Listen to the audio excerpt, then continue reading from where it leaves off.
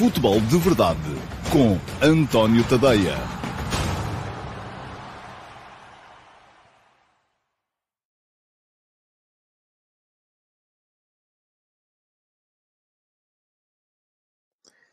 Ora então, olá e muito boa tarde a todos. Sejam muito bem-vindos à edição número 719 do Futebol de Verdade. Hoje é sexta-feira, dia 6 de janeiro de 2023 e estou a voltar a tentar fazer a emissão com a ligação por cabo. Não sei se a ligação está fantástica. Agradecia que me dissessem nos comentários se a imagem está a chegar ou não, ou se temos mesmo de fazer como ontem e optar pela solução Wi-Fi, que não é brilhante, mas pelo menos às vezes pode ser que corra melhor. Bom, fica à espera dos vossos comentários. Hoje vamos fazer aqui a antecipação do que vai ser a próxima jornada da Liga Portuguesa, a 15ª jornada, que já começou ontem, com o Sporting Clube Braga a ganhar por 4-0 nos Açores ao Santa Clara.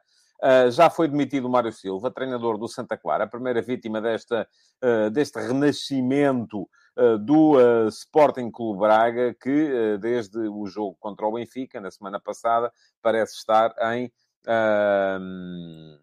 outra vez em grande momento. Ora, está toda a gente a dizer que está tudo bem, ainda bem, e vamos então entrar na lógica normal do Futebol de Verdade, começando por olhar aqui para os comentários, os primeiros comentários a entrarem na timeline ou no live chat. Geralmente olho sempre aqui para os primeiros, e o primeiro hoje foi o Rui Martins, ganhou a pole position. Bom dia, Rui. E pergunta-me o Rui Martins qual a melhor opção para substituir o Enzo dentro do Benfica, ou claramente tem de ir ao mercado. E com o dinheiro da venda, deveria ir buscar também o Ricardo Horta? Bom, Rui, são muitas perguntas numa só. Dentro do Benfica, a melhor opção para substituir o Enzo é claramente o Orsnes, não é? Portanto, e creio que se não jogar Enzo Fernandes mais logo contra o Portimonense, e tudo parece indicar que não vai jogar, creio que o meio-campo do Benfica vai ser Florentino e Orsnes. Portanto, creio que vai ser por aí. Se tem de ir ao mercado, eu vou-lhe dizer assim, com tanto dinheiro, se o Enzo sair e se o Benfica mantiver o fim-capé em que só o deixa sair pela cláusula, com tanto dinheiro, bem pode fazê-lo. Agora, também não deve ir só para gastar o dinheiro que tem. Até porque o Benfica vem de um par de exercícios negativos do ponto de vista financeiro, em que a SAD terminou os anos com as contas no vermelho e, portanto, precisa, com certeza, de reequilibrar contas. Mas, creio que sim, creio que será preciso ir ao mercado, ou então haver uma aposta um bocadinho mais consolidada nos miúdos que estão abaixo. Seja o Paulo Bernardo, que na época passada já era visto como um jogador fantástico e de futuro no Benfica, seja o João Neves, que apareceu agora neste último jogo contra o Sporting Clube Braga, embora só no último minuto, seja o Martim Neto, seja o Chernedur, que também, dois jogadores que aparentemente ainda não renovaram o contrato, e por isso está a coisa complicada para a sua imposição na equipa A. Dependerá um bocadinho, eu acho que saindo o Enzo, o Benfica pode sempre contratar um jogador, ou então, se achar que tem ali material de grande nível, pode apostar em quem está abaixo. Agora, se com o dinheiro da venda deveria ir buscar também o Ricardo Horta. Eu continuo a achar que o Ricardo Horta faz sentido para o plantel do Benfica. Porquê? Porque acrescenta golo naquela linha de apoio ao ponta de lança. E não há ali muita gente com golo. A questão é que o Ricardo Horta também vai custar dinheiro. E se é um bom investimento pagar a cláusula, os tais 30 milhões que o Sporting Clube Braga quer por um jogador da idade dele, é um extraordinário jogador que está, ainda ontem, voltou a dar cartas e a fazer mais 2 golos. Faz sentido gastar aquele valor por aquele jogador? Enfim, é uma coisa a ter em conta. Acredito que possa haver outro tipo de opções e que o assunto de Ricardo Horta possa ter ficado encerrado no início desta temporada. Paulo Neves, bom dia. Com tantos treinadores portugueses no Brasil, o campeonato pode ficar mais europeizado e isso pode beneficiar o jogador brasileiro que queira vir para a Europa com mais rápida adaptação? Eu creio que a resposta às suas duas perguntas é sim. Sim à primeira, sim à segunda. Embora não tenham necessariamente que ser portugueses, podem ser treinadores de outros países europeus. A verdade é que os brasileiros, e contra a opinião de muito boa gente, estão a começar a descobrir o treinador europeu. E estão a começar há muito boa gente que olha para aquilo e diz que não faz sentido, porque o Brasil tem os melhores treinadores do mundo, tem os melhores jogadores do mundo, os melhores clubes do mundo, é tudo o melhor do mundo. Então, por que razão estaria o Brasil a importar treinadores, ainda por cima de países que não têm a mesma tradição no futebol mundial, como é claramente o caso de Portugal? A questão é que, e eu já o escrevi aqui há tempos, Portugal, em devido tempo, soube fazer uma evolução na sua carteira de treinadores. Os treinadores portugueses estudaram, prepararam-se, estão neste momento em condições de poder dar cartas num futebol que, do ponto de vista tático, do ponto de vista da metodologia de treino, está um bocadinho atrasado. E a questão é mesmo essa. Não tem nada a ver com tradição, não tem nada a ver com aquilo que é o país em termos futebolísticos. O Brasil é e será sempre um manancial de talentos superior a Portugal. Mas a questão é que o treinador brasileiro, a dada altura, parece-me que parou um bocadinho no tempo. E isso é uma coisa que é naturalmente ultrapassável. Mas é preciso fazer o percurso, o caminho das pedras, é preciso estudar, é preciso trabalhar. E com certeza que os brasileiros também vão aproveitar isto daqui para a frente. João Moreno, bom dia. Órsenas no meio com Florentino, é o que eu acho também. O difícil é substituir Neres e Rafa, gente da frente, porque é o que tem faltado ao Benfica. Criam muitas oportunidades e golos poucos nestes últimos jogos, com exceção do Braga. É isso. Ok. João, estou de acordo consigo em quase tudo. A questão é que eu acho... a questão não há... Não, e parece-me que o João está a colocar a questão muito ao nível da finalização. Eu acho que mesmo a criação, sem Neres, o Benfica cria menos. Sem Neres e Enzo e Rafa, o Benfica cria muito menos. E é isso que é o meu grande ponto de dúvida relativamente àquilo que é o jogo de mais logo contra o Portimonense. Mas logo veremos. Amadou Jaló, bom dia. O River pode pressionar o Benfica a aceitar a proposta do Chelsea, tendo em conta que detém parte dos direitos económicos do jogador? Amadou, pode. Mas nada lhe garante que o consiga fazer. Isto é, o facto de um clube ter uma percentagem do passe ou parte dos direitos económicos sobre o passe de um jogador não lhe garante uma palavra a dizer no momento da eventual transação futura desse jogador. A não ser que isso esteja estipulado em contrato. E, por exemplo, o tal contrato que foi feito entre o Benfica... entre o Benfica, entre o Málaga e o Sporting Clube Braga e o Ricardo Horta, parecia pressupor que, havendo uma proposta acima de um determinado valor, o Braga teria de comprar a percentagem correspondente do Málaga, a percentagem desse valor que correspondia os direitos económicos do Málaga sobre o jogador. Isso estava estipulado em contrato. Creio que no contrato do Benfica com o River Plate e com o Enzo Fernandes não está estipulada nenhuma dessas cláusulas. Portanto, não me parece que seja poder pressionar. Pode, agora... O pior que lhe pode acontecer é do outro lado vir a resposta, deslarguem-me, não é? Aquela coisa do deslarguem-me, porque vocês não têm nada a ver com isso, nós é que decidimos o que é que fazemos com o jogador, porque temos o usufruto, temos a totalidade dos direitos desportivos do jogador. Vítor Cardoso, bom dia. Félix neste United faria sentido? Sim. Eu acho que o Félix faz sentido em muitas equipas. E o United é uma delas. Agora, o United parece-me que está a entrar no caminho certo. Ainda agora houve a questão com o Rashford, que chegou atrasado e por isso não jogou. Portanto, o Ten Hag está a cortar a direito, está a implementar uma cultura de clube, se calhar até próxima daquela que foi implementada por Alex Ferguson há uns anos, com exigência máxima, com exigência de disciplina, e isso é mais importante do que depois a contratação de A, B, C ou D, ou a dispensa de A, B, C ou D. O importante é haver cultura de clube. E parece-me que o United está a trabalhar para a ter. E isso isso parece-me interessante. André Reis, bom dia. Acha que se houver a venda do Enzo, o Benfica deveria comprar o Horta depois de tanta polémica que existe entre o Málaga e o Braga? Já respondi atrás, André.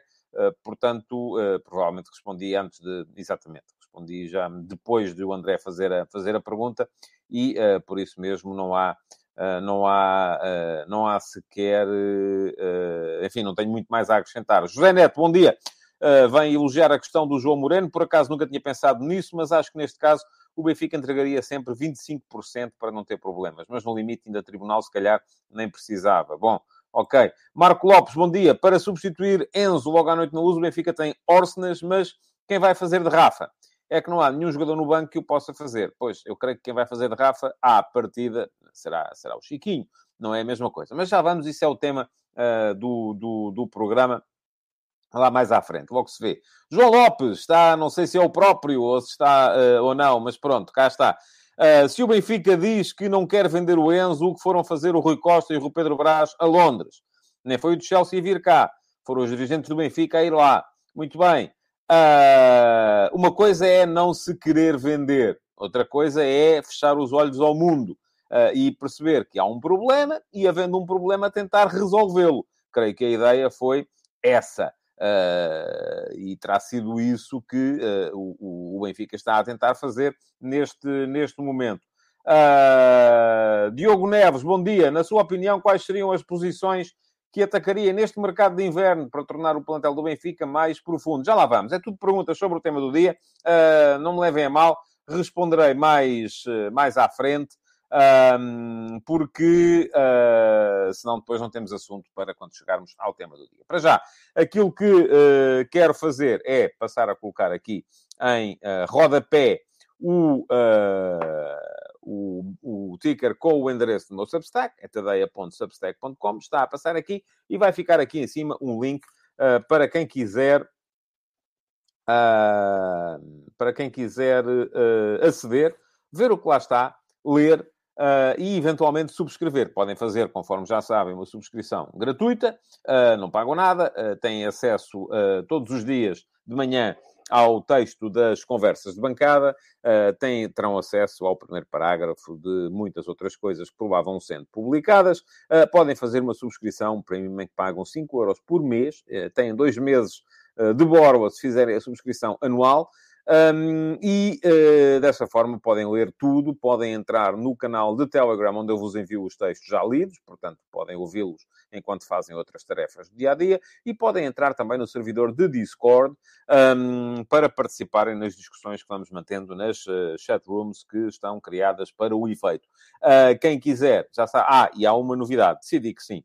Na segunda-feira vou abrir inscrições para aqueles de vocês, entre subscritores premium, que queiram estar no Futebol de Verdade de sexta-feira. E todas as sextas-feiras tenciono ter aqui para conversar durante uns minutos. Tema à escolha, são vocês que escolhem depois o tema sobre o qual querem conversar. Tem que ser alguém que tenha disponibilidade depois para falar. Não vale inscreverem-se e depois não poderem, porque estão a ouvir no trabalho às escondidas do patrão e tal, e não sei o quê. Portanto, isso não dá. Bom, vamos em frente. Pergunta na MUS. Para hoje, o que é que temos aqui? A pergunta na MUS de hoje vem do Manuel Pozo. Olá, Manuel, muito bom dia.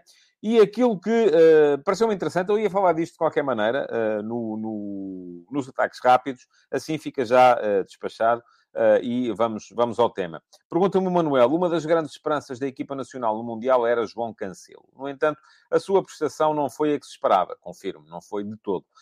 Considera que o facto de, no City, o seu jogo passar muito por movimentos interiores, aliás, não é só o Cancelo, a maior parte dos laterais modernos hoje fazem muito isso, sendo muitas vezes mais um médio que cria superioridade por dentro e permite que o City empurre os adversários para trás, influencia o seu jogo na seleção, onde normalmente é utilizado por fora para ir buscar a profundidade? Considera que isso deve ser limado pelo próximo selecionador? Ontem o City jogou de forma diferente e notou-se que Cancelo não estava na sua zona de conforto. E acrescentou Manuel, a meu ver, por estar sempre a jogar por fora. Ora, muito bem, Manuel. Muito obrigado pela sua pergunta. Vamos lá. O que é que podemos dizer sobre isso? Confirmo em absoluto que se esperava muito, ou pelo menos eu esperava muito, do João Cancelo. Confirmo em absoluto que ele não deu aquilo que se esperava. Confirmo em absoluto que há uma questão por resolver, que tem a ver com o facto de o João Cancelo no Man City jogar muitas vezes por dentro. E esta ideia do lateral a jogar por dentro, lá está, é uma inovação do futebol brasileiro, do tempo em que os brasileiros ainda inovavam taticamente no futebol, e eles foram muitas vezes os brasileiros a força motriz da inovação tática no futebol. Neste momento já não são. Neste momento estão um bocadinho atrasados relativamente a isso, mas lembro-me de muitos laterais a virem para dentro desde muito cedo, desde o Carlos Alberto, desde no Mundial de 70, e depois, isto já revi, não é? Mas, por exemplo, na minha adolescência, houve o fenómeno Josimar, e aqueles que são da minha idade lembrar-se-ão com certeza de Josimar no Mundial do México, que foi uma das grandes sensações do México 86, precisamente um lateral direito que jogava por dentro e aparecia, fazia golos e muitas vezes criava superioridade na zona de meio campo. Ora, muito bem. Isto é uma tendência no futebol moderno, muitas das equipas fazem isso, e o próprio Fernando Santos reconheceu que havia uma diferença entre aquilo que o Guardiola queria do Cancelo no Manchester City e aquilo que o próprio Fernando Santos quer, ou queria, agora já não quer, do Cancelo na Seleção Nacional. Porquê? Porque na seleção era-lhe pedido que jogasse mais por fora do que por dentro. Entretanto, apareceu-me aqui um símbolo de que a transmissão estava a perder qualidade e eu não posso estar a fazer isto e aqui a segurar no cabo, porque parece-me que se eu segurar no cabo a coisa melhora. Mas, enfim, vai ter que ser, porque senão vamos ter problemas. Vamos a ver. Bom, estava a dizer, e agora perdi um bocado a concentração, peço-vos imensa desculpa. Sim, admito que essa tenha sido uma das questões. Agora, relativamente àquilo que foi o desconforto evidente do João Cancelo no jogo de ontem, no Chelsea-Man City de ontem, eu não creio que tenha tido tanto a ver com o facto de estar a jogar mais por dentro ou mais por fora. Atribuo mais ao facto de o City ter aparecido ontem num sistema diferente. O City ontem apareceu com 3 centrais. E eu ontem comecei a ver enfim, fui saltando entre os 2 jogos, entre o Chelsea e Manchester City e o Santa Clara Sporting Clube Braga, até se perceber que o Santa Clara Braga já tinha dado o que tinha a dar, e então aí fixei-me mais no Chelsea City. O City apareceu com 3 defesas, o Walker, o Stones e o Ake. O Walker a fazer lateral direito com bola, o Ake a fazer lateral esquerdo com bola, o Rodri muitas vezes a baixar para fazer linha de 4 atrás, e o Cancelo aparecia como extremo direito, não era sequer como ala direito ou como defesa direito, era como extremo direito, e o Phil Foden como extremo esquerdo.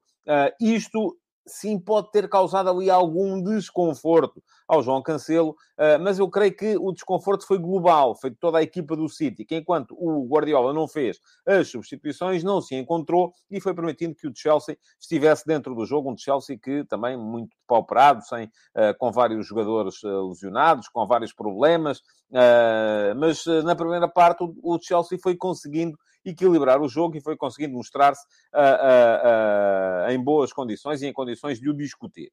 Portanto, eu creio que o desconforto terá tido mais a ver com isso e terá sido global.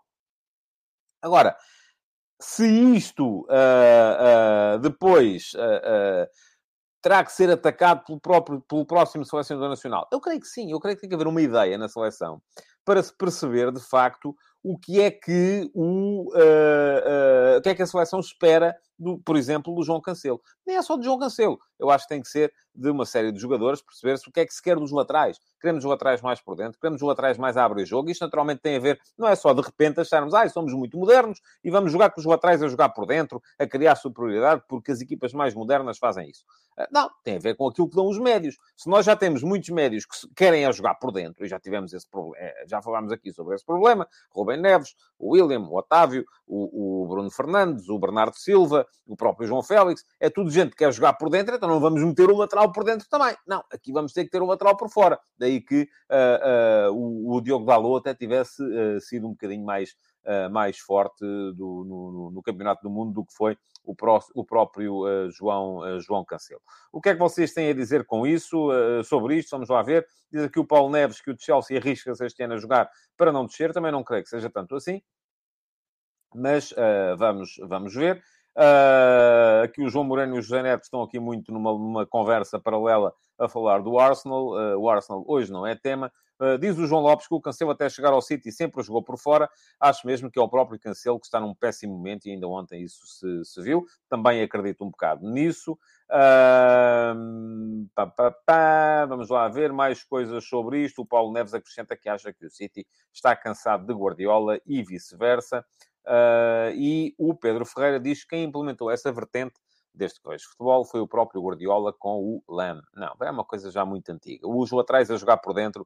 Ouça, em 70, Carlos Alberto no Brasil. Em 74, o Wim Sorbier aparecia como extremo direito, praticamente sempre a abrir o jogo, mas quem jogava do lado esquerdo muitas vezes aparecia também por dentro na Holanda.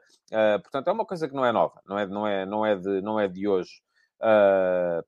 E, portanto, não há maneira de acharmos que é de facto uma coisa de hoje. Ora, esta conversa do Arsenal está-me só aqui a dificultar a possibilidade de encontrar os comentários relativos a este tema. E, portanto, olhem, se calhar vamos ficar por aqui, porque senão vou ter que fazer aqui um compasso de espera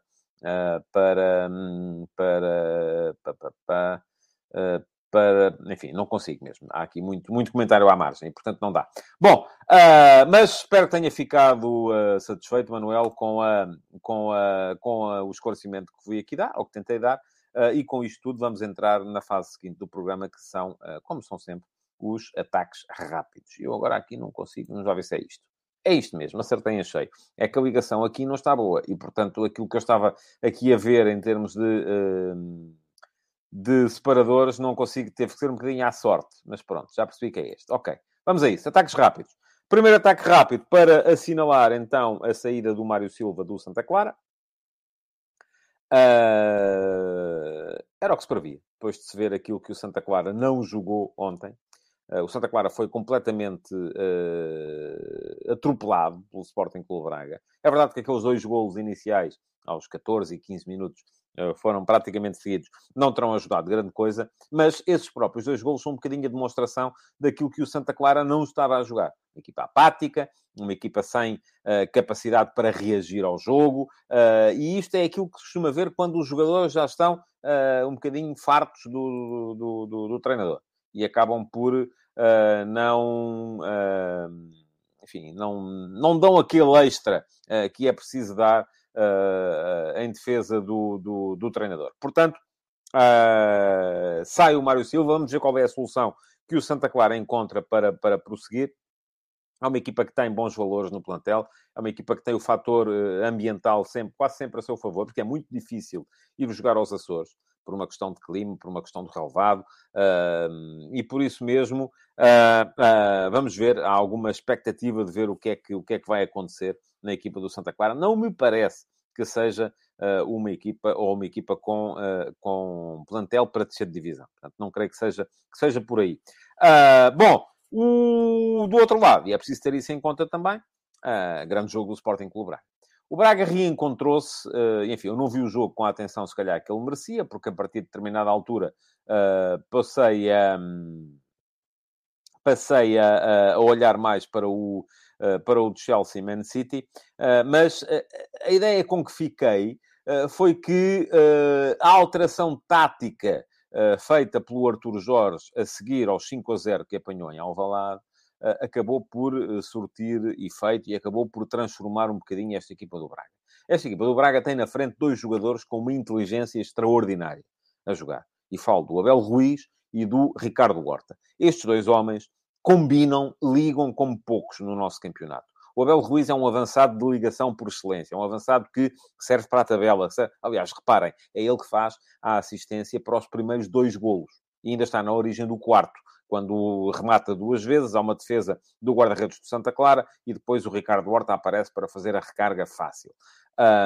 Abel Ruiz faz poucos golos, é verdade. Pressiona menos que o Vitinha, é verdade. É menos veloz e menos intenso que o Simão de Banza, é verdade. Era suplente no início da época, é verdade. Mas é um jogador que faz muito daquilo que é o Sporting Clube Braga neste momento. Aquilo que é o Braga tem muito a ver com o futebol do Abel Ruiz. O Ricardo Horta é um jogador que liga muito bem com ele, liga muito bem com o irmão, com o André, naturalmente, são irmãos, jogam juntos há muito tempo, já se conhecem-se bem, um sabe o que é que o outro vai fazer a seguir, e isto acaba por ser também importante. E depois, ainda sobra ali o Yuri Medeiros, que é um esquerdino a jogar à direita que tem muito golo. Toda a vida teve muito golo. É um jogador com apetência para marcar, com apetência para finalizar, e por isso mesmo o Braga na frente é uma equipa forte. Agora, a ideia é que, com os 3 médios, com a entrada do Uros Racic e com a permanência do Al-Musrati, o Braga consegue soltar melhor estes 4 homens da frente. E nos 4 homens da frente estou a incluir o André Horta, que quando jogava quando jogava o André Horta ao lado do Al-Musrati, para jogar mais um homem na frente, um segundo ponta de lança, o Braga não tinha a mesma facilidade para ligar o jogo na frente. Muito bem, vamos lá ver. Diz aqui o que é que vocês têm a dizer? O João Moreno diz que quer ver o Braga contra o Sporting ou Porto novamente. Acaba o gás outra vez. Vamos a ver. Também é um bocadinho essa a curiosidade que eu tenho. Vamos a ver como é que vai ser. Diz o João Costa que houve momentos de nota artística. O Pedro Ferreira diz que para o Santa Clara o Álvaro Pacheco seria uma boa opção. Ia fazer das viagens aos Açores um inferno. O João Costa diz que o mal do Braga é o setor recuado. Sim. Embora, vamos lá ver. A equipa, eu gosto do Niakate. Acho que é um central confortável com bola. Parece-me que foi uma boa aquisição, uma boa compra. Desde que haja capacidade defensiva na frente, desde que os homens da frente defendam bem, pressionem bem, sejam fortes naquele primeiro momento de pressão, creio que o Braga defensivamente acaba por não ser assim uma equipa tão fraca do ponto de vista defensivo. Ok, vamos lá ver. Mais coisas. Diz aqui o Pedro Ferreira que o Abel Ruiz é o chamado Benzema da Wish e o Marco Lopes que o Racic está a bom nível.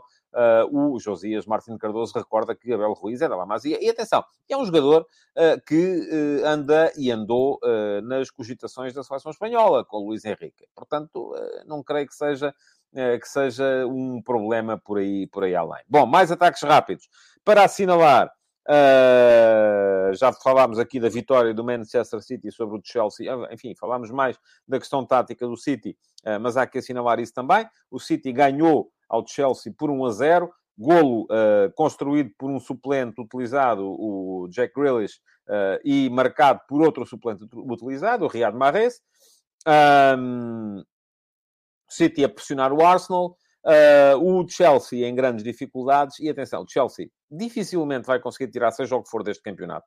Volto a dizer aquilo que disse ontem. Não creio que o Graham Potter seja demitido nos próximos tempos. Posso me enganar, mas não creio que isso venha a acontecer. Agora, aquilo que me parece é que o Chelsea não vai tirar grande coisa deste campeonato, não vai tirar... não vai sequer ficar nos 4 primeiros lugares, não vai conseguir a qualificação para a Champions, vai ser um barbicacho e, portanto, grande parte da época do Chelsea vai-se jogar na FA Cup. E na FA Cup há já jogo, creio que é domingo, outra vez com o City, mas agora no Etihad. Portanto, vai ser um jogo fundamental para aquilo que aí vem no Chelsea. Mais coisas. O que é que eu vos quero dizer mais? Lamentar o falecimento de Gianluca Vialli. Vialli é um jogador da minha adolescência. Vialli é um craque italiano que eu vi despontar na Sampdoria, que vi depois jogar na Juventus, que vi jogar no futebol inglês. Era um avançado rápido, possante, fortíssimo no ataque à profundidade, fortíssimo na finalização. Fazia uma parelha extraordinária com Roberto Mancini.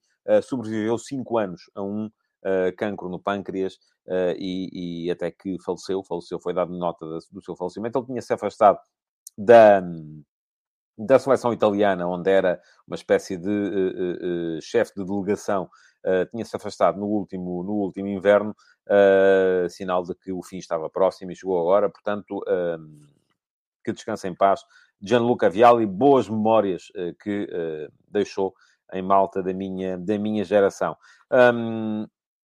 Hoje vamos ter já, e já vamos falar mais daqui a bocado dos jogos de hoje, sobretudo dos 3 candidatos que faltam jogar, mas ainda queria anunciar,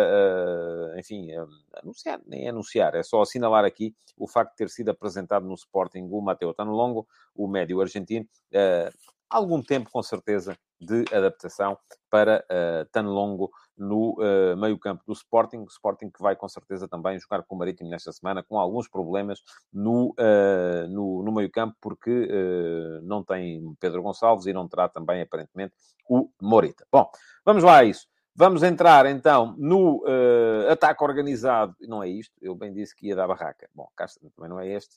É este. Agora sim. Ataque organizado. É que eu, aqui, tem a ver com a falta de qualidade da ligação e da net. Na minha sessão, não vejo sequer os separadores. Tenho que estar aqui a adivinhar quando lhes clico em cima para perceber qual é que está a entrar. Entrou o correto, à terceira. Já não é mau. Muito bem. 15ª jornada do campeonato. Cá estamos para isso. Uh... Estou-me a rir porque o Josias Martins Cardoso já leu. Não é o último passo, Josias. Eu mudei as coisas. Agora é conversa de bancada. E achou piada ao patético. O patético é a minha... É quase a minha muleta. Toda a gente me goza por causa disso. E eu achei que podia partilhar isso convosco hoje.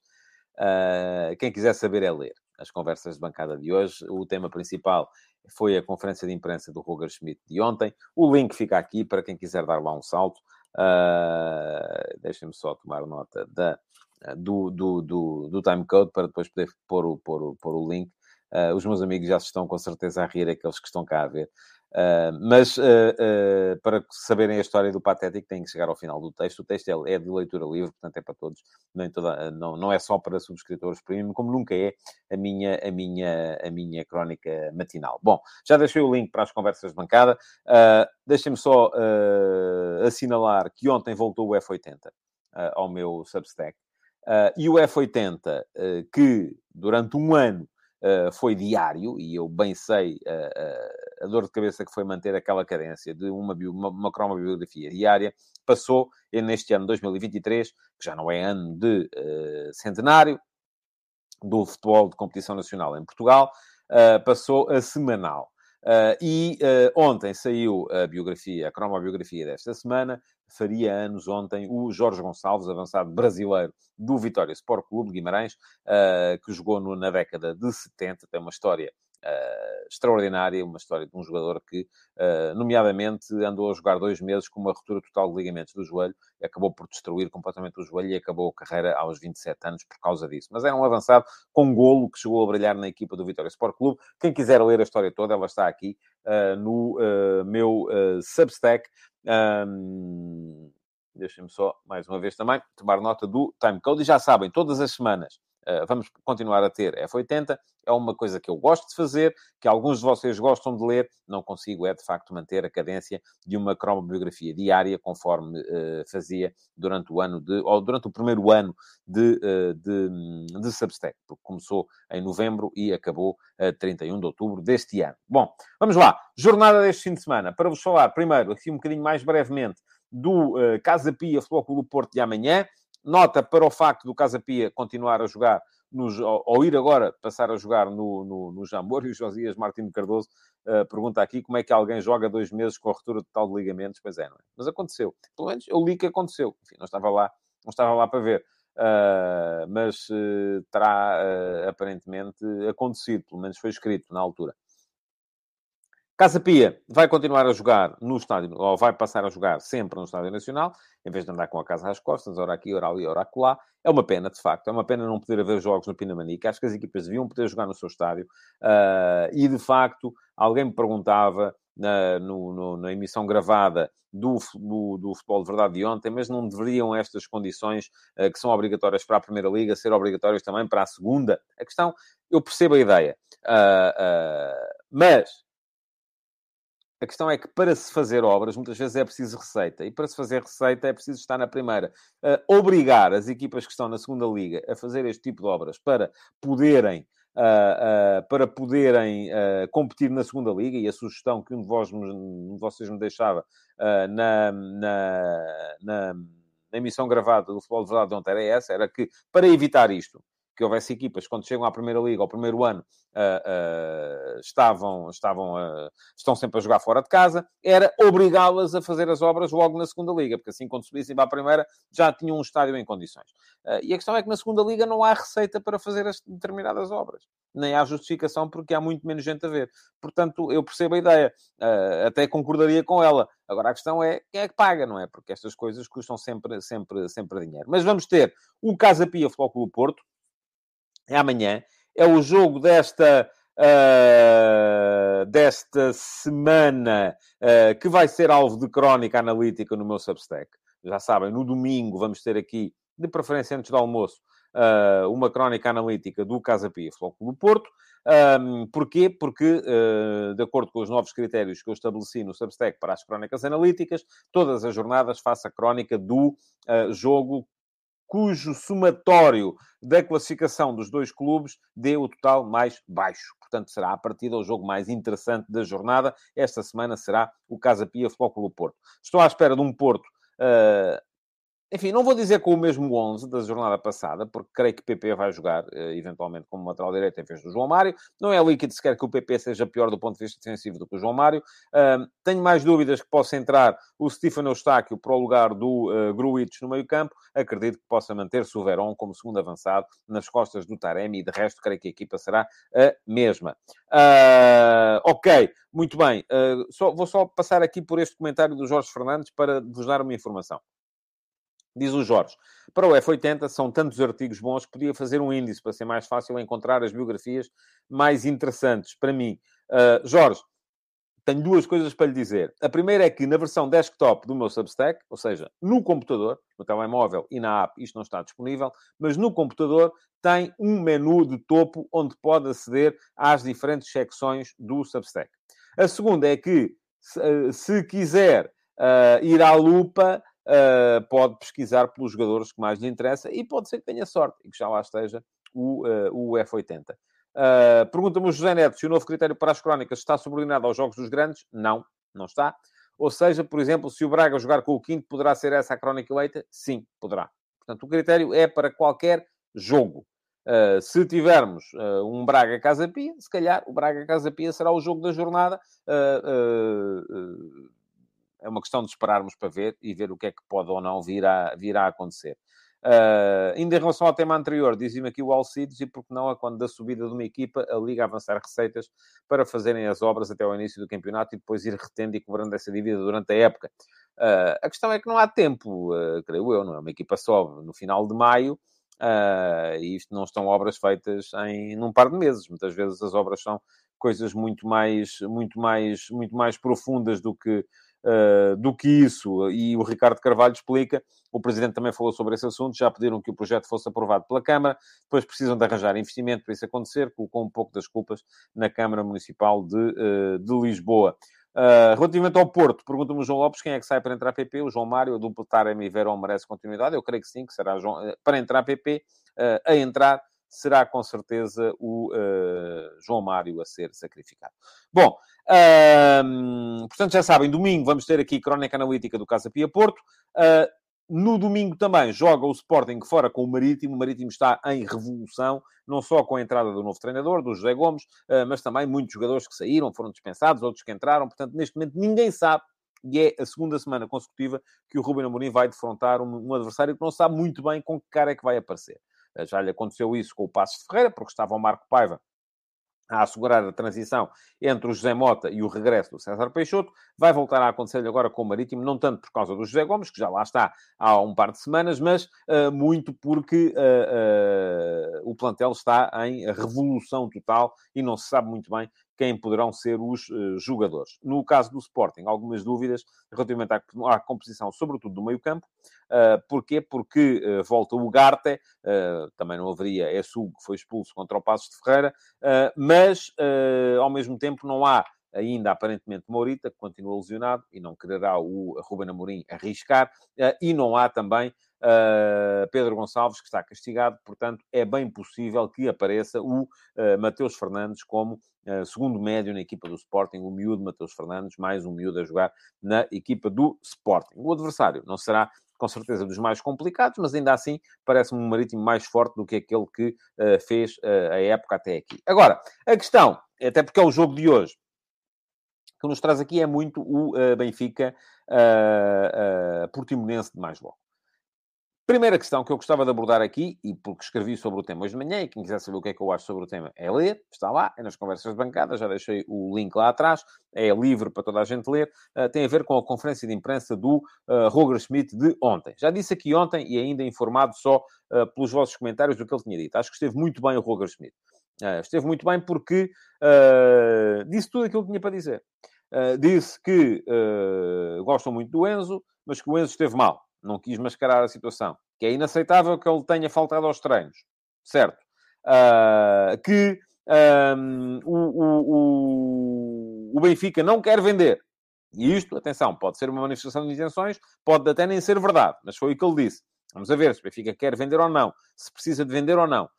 Que o Chelsea quer comprar, mas o Chelsea, de facto, não se portou bem. E isto parece-me uma evidência. Que o Chelsea não se portou bem, andou a fazer propostas ao jogador antes do jogador estar nos últimos 6 meses de contrato. Isto é proibido pela FIFA. Portanto, não pode ser feito. Agora, aquilo em que eu não alinho depois é nas conclusões definitivas que muita gente gosta de tirar destas situações. Primeiro, nem o Chelsea é o mega vilão que faz algo que mais ninguém faça, porque os nossos clubes fazem parte de uma cadeia alimentar de mercado que se alimenta deste tipo de situações. Os grandes, que são os clubes dos principais campeonatos, mais ricos dos principais campeonatos, vêm contratar aos nossos. Os nossos precisam de vender aos grandes e, portanto, não se queixam muito. Porque se não venderem aos grandes, acabam por entrar em falência, porque dão prejuízo. Mas, ao mesmo tempo, vão contratar não só aos clubes mais pequenos em Portugal, como aos clubes mais fortes de mercados ainda mais periféricos do que os nossos. E está toda a gente metida neste esquema. Isto é uma coisa que não é bonita, não, mas que existe e toda a gente sabe que existe, porque toda a gente acaba por fazê-la. Portanto, eu quando chamei a atenção, e chamei no texto de hoje, para o facto do Benfica ter feito uma coisa, não foi igual, mas teve semelhanças com esta, com o caso Ricardo Horta. Não foi para dizer, e tal, estão a dizer, mas também fizeram. Não, nada disso. Foi para dizer, toda a gente faz, de facto. Estes fizeram mal, sim, mas os outros também fizeram, e toda a gente fez. E não foi só o Benfica, o Sporting já terá feito, o Porto já terá feito, toda a gente faz. Porque o mercado alimenta-se disto. E os nossos clubes são clubes de mercado. E, portanto, temos que ter isto sempre em conta, que os nossos clubes sem o mercado não sobrevivem. Amigos, era bom que sobrevivessem. Era bom que a nossa liga fosse... era bom que a nossa liga fosse financeiramente forte para não poder... para poder viver sem isto. Mas não pode. Os nossos clubes precisam de vender com mais-valias. E, portanto, têm que se sujeitar às regras do mercado. E as regras escritas no mercado são uma coisa, as regras praticadas no mercado são outras. E os próprios nossos clubes também o fazem quando contratam a clubes menos poderosos do que eles. Muito bem. O que é que vocês têm a dizer sobre isto? Ok, vamos lá ver. Diz aqui o Nelson, e o Benfica portou-se bem com o Braga, por acaso, caso Ricardo Horta. Tiago Caetano pergunta se fazer acordo falado é proibido. Tiago, a não ser que um jogador esteja nos últimos 6 meses de contrato, altura em que é livre para discutir contratos, seja com quem for, ou que o clube com quem ele tem contrato autorize, nenhum clube pode sequer falar com o jogador de outro clube para lhe fazer qualquer tipo de proposta ou sondagem. Portanto, é assim que as coisas são. Agora, isto são as regras escritas, não são as regras praticadas por ninguém. Tiago Teixeira, penso que a estratégia passa por fazer do Chelsea vilão para tirar alguma responsabilidade das más ações do Enzo. É possível que sim. E o Marco Lopes diz aqui, houve muitos benfiquistas a criticar a comunicação do Benfica por deixar o caso alongar-se sem dar explicações, mas para mim esteve muito bem, não falou nada e deu esse papel ao homem do leme da equipa. Eu também concordo consigo, não estou nada de acordo com aquela ideia de tem que vir o Presidente e o Presidente emérito e o Secretário-Geral e o que toda a gente falar sobre o tema. Não, estas coisas não são para ser faladas, são para ser praticadas. O Pedro Ferreira pergunta se o Benfica não fez quase a mesma coisa com o Horta. Fez quase, é verdade. E o Paulo Torres está no âmbito rigorosamente oposto e diz para o pessoal que fala do Ricardo Horta, o cu não tem nada a ver com as calças. Não sei qual é o paralelismo dos dois casos. Paulo, o paralelismo é que nos dois casos havia um jogador que tinha uma cláusula de rescisão, havia um clube que o queria contratar, que não queria pagar a cláusula de rescisão, e o jogador andou, tal como disse ontem o Roger Schmidt acerca do Enzo Fernandes, ficou louco com a possibilidade de se mudar. Portanto, os dois casos são... o paralelismo é este. Não são rigorosamente iguais. Não. Porquê? Porque o Benfica, de facto, nunca se comprometeu a pagar a cláusula de rescisão. E o Chelsea tê-lo lá feito. enfim, tê-lo lá feito. Ouvimos dizer que o terá feito, mas não sei se fez, se não fez também. Agora, também não me parece que isso faça com que as coisas sejam assim tão radicalmente diferentes ou que mereçam um gandalol da sua parte. João Moreno, todos os clubes fazem isso. O Chelsea já foi penalizado por isso quando aliciaram jogadores novos. E o Christopher Ribeiro da Silva pergunta se foi semelhante com o caso Horta. Já falei sobre isso. O José Neto diz que o Benfica apresentou uma proposta ao Braga, não disse que ia pagar a cláusula e depois andou a negociar. A proposta do Benfica foi clara e o jogador queria vir. Bom, eu também não vi ainda o Chelsea dizer que se tinha comprometido a pagar a cláusula de rescisão. Não sei se comprometeu ou não, ou se foi só o empresário que andou a aliciar o jogador com essa possibilidade. Não sei. Não faço a mínima ideia. O Miguel Galveia diz que a diferença do caso Horta para o Enzo é que no caso o Enzo fizeram a cabeça ao jogador para se comportar mal para o clube, o libertar por valores mais baixos. O Benfica não se portou bem, mas não fez isso. Não sei, Miguel, eu não sei até que ponto é que fizeram a cabeça ao Enzo, ou se é o Enzo que não tem a estrutura mental que tem o Ricardo Horta, que é um profissional mais experiente e por isso mesmo sabe muito bem e soube aceitar a situação de uma forma que o Enzo aparentemente não estará a aceitar. Bom, vamos lá, vamos andar em frente. O Jorge Fernandes diz que há uns anos valentes o Porto fez a mesma coisa ao Belenenses com o César Peixoto. Pronto, é possível que sim. Não, e é o que eu digo, toda a gente já fez, toda a gente já terá feito, e não foi a primeira, nem será a última vez que isto aconteceu. Há muitos comentários sobre o tema. Diz o Vítor Barros que o Benfica não apresentou aparentemente proposta ao Ricardo Horta, como o Chelsea fez ao Enzo. Nem o Horta faltou a treinos, casos diferentes. Vítor, o Horta não faltou aos treinos e continuou a jogar, é verdade que sim. Mas lá está, eu não sei até que ponto isso não terá sido da própria estrutura do jogador. O Rui Soares ainda vem aqui lembrar outro caso, o caso do Pedro Manuel quando foi para o Porto. Ouça, há N casos. N casos. Vamos em frente, vamos falar do jogo. E para discutirmos aqui aquilo que me parece interessante, e já não temos muito tempo, que é a profundidade ou não do plantel do Benfica. Eu já tinha dito aqui há dias que acho que o Benfica tem que tomar uma decisão relativamente àquilo para que lhe servem os miúdos que lá estão e que foram campeões da Europa de Sub-19 na UEFA Youth League. E estou aqui a falar do Diego Moreira, estou aqui a falar do Martim Neto, estou aqui a falar do Paulo Bernardo, enfim, o António Silva já está na equipa principal e deu bom resultado, já é fixo, já ninguém o tira de lá. Pode voltar o Lucas Veríssimo, pode vir já nem me lembro do nome acho que é João Vítor, pode vir o Morato, pode vir quem vier, que o António Silva está lá e está para ficar. E a questão aqui é, por que razão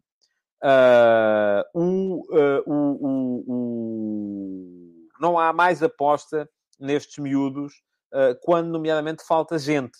E está a faltar gente neste momento. E vocês estão aí a discutir o Pedro Emanuel e daqui a bocado estamos a discutir o Eusébio e o Peruteu e o Hernani. Portanto, não, parem lá com isso, fazem favor, porque preciso me concentrar no tema que estamos a discutir agora. Já não há cá mais, não vou falar mais sobre o tema. Ricardo Horta, Enzo Fernandes, Chelsea, Sporting Braga, Benfica. Esqueçam, não vamos por aí. Quero falar da profundidade do plantel do Benfica. O Benfica tem, neste momento, um plantel em que tem pelo menos 2 jogadores para cada posição. De facto. Agora, há uma diferença grande, não só do ponto de vista da qualidade entre titulares e suplentes, como, sobretudo, e eu acho que isso é mais importante, do ponto de vista das características.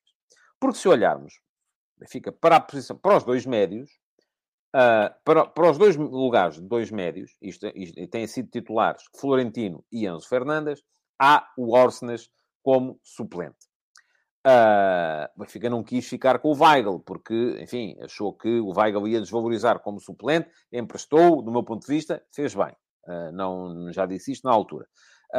Agora, faltará aqui uma quarta opção, porque, enfim, o Orsnes não faz a mesma coisa que o Enzo, não chega à frente da mesma forma, não pressiona da mesma forma, não tem tanto golo, não é tão influente no último terço, quando joga na zona de meio campo, certo, mas é um excelente jogador. Não me parece que o Benfica, com Florentino e Orsnes, fique mal servido.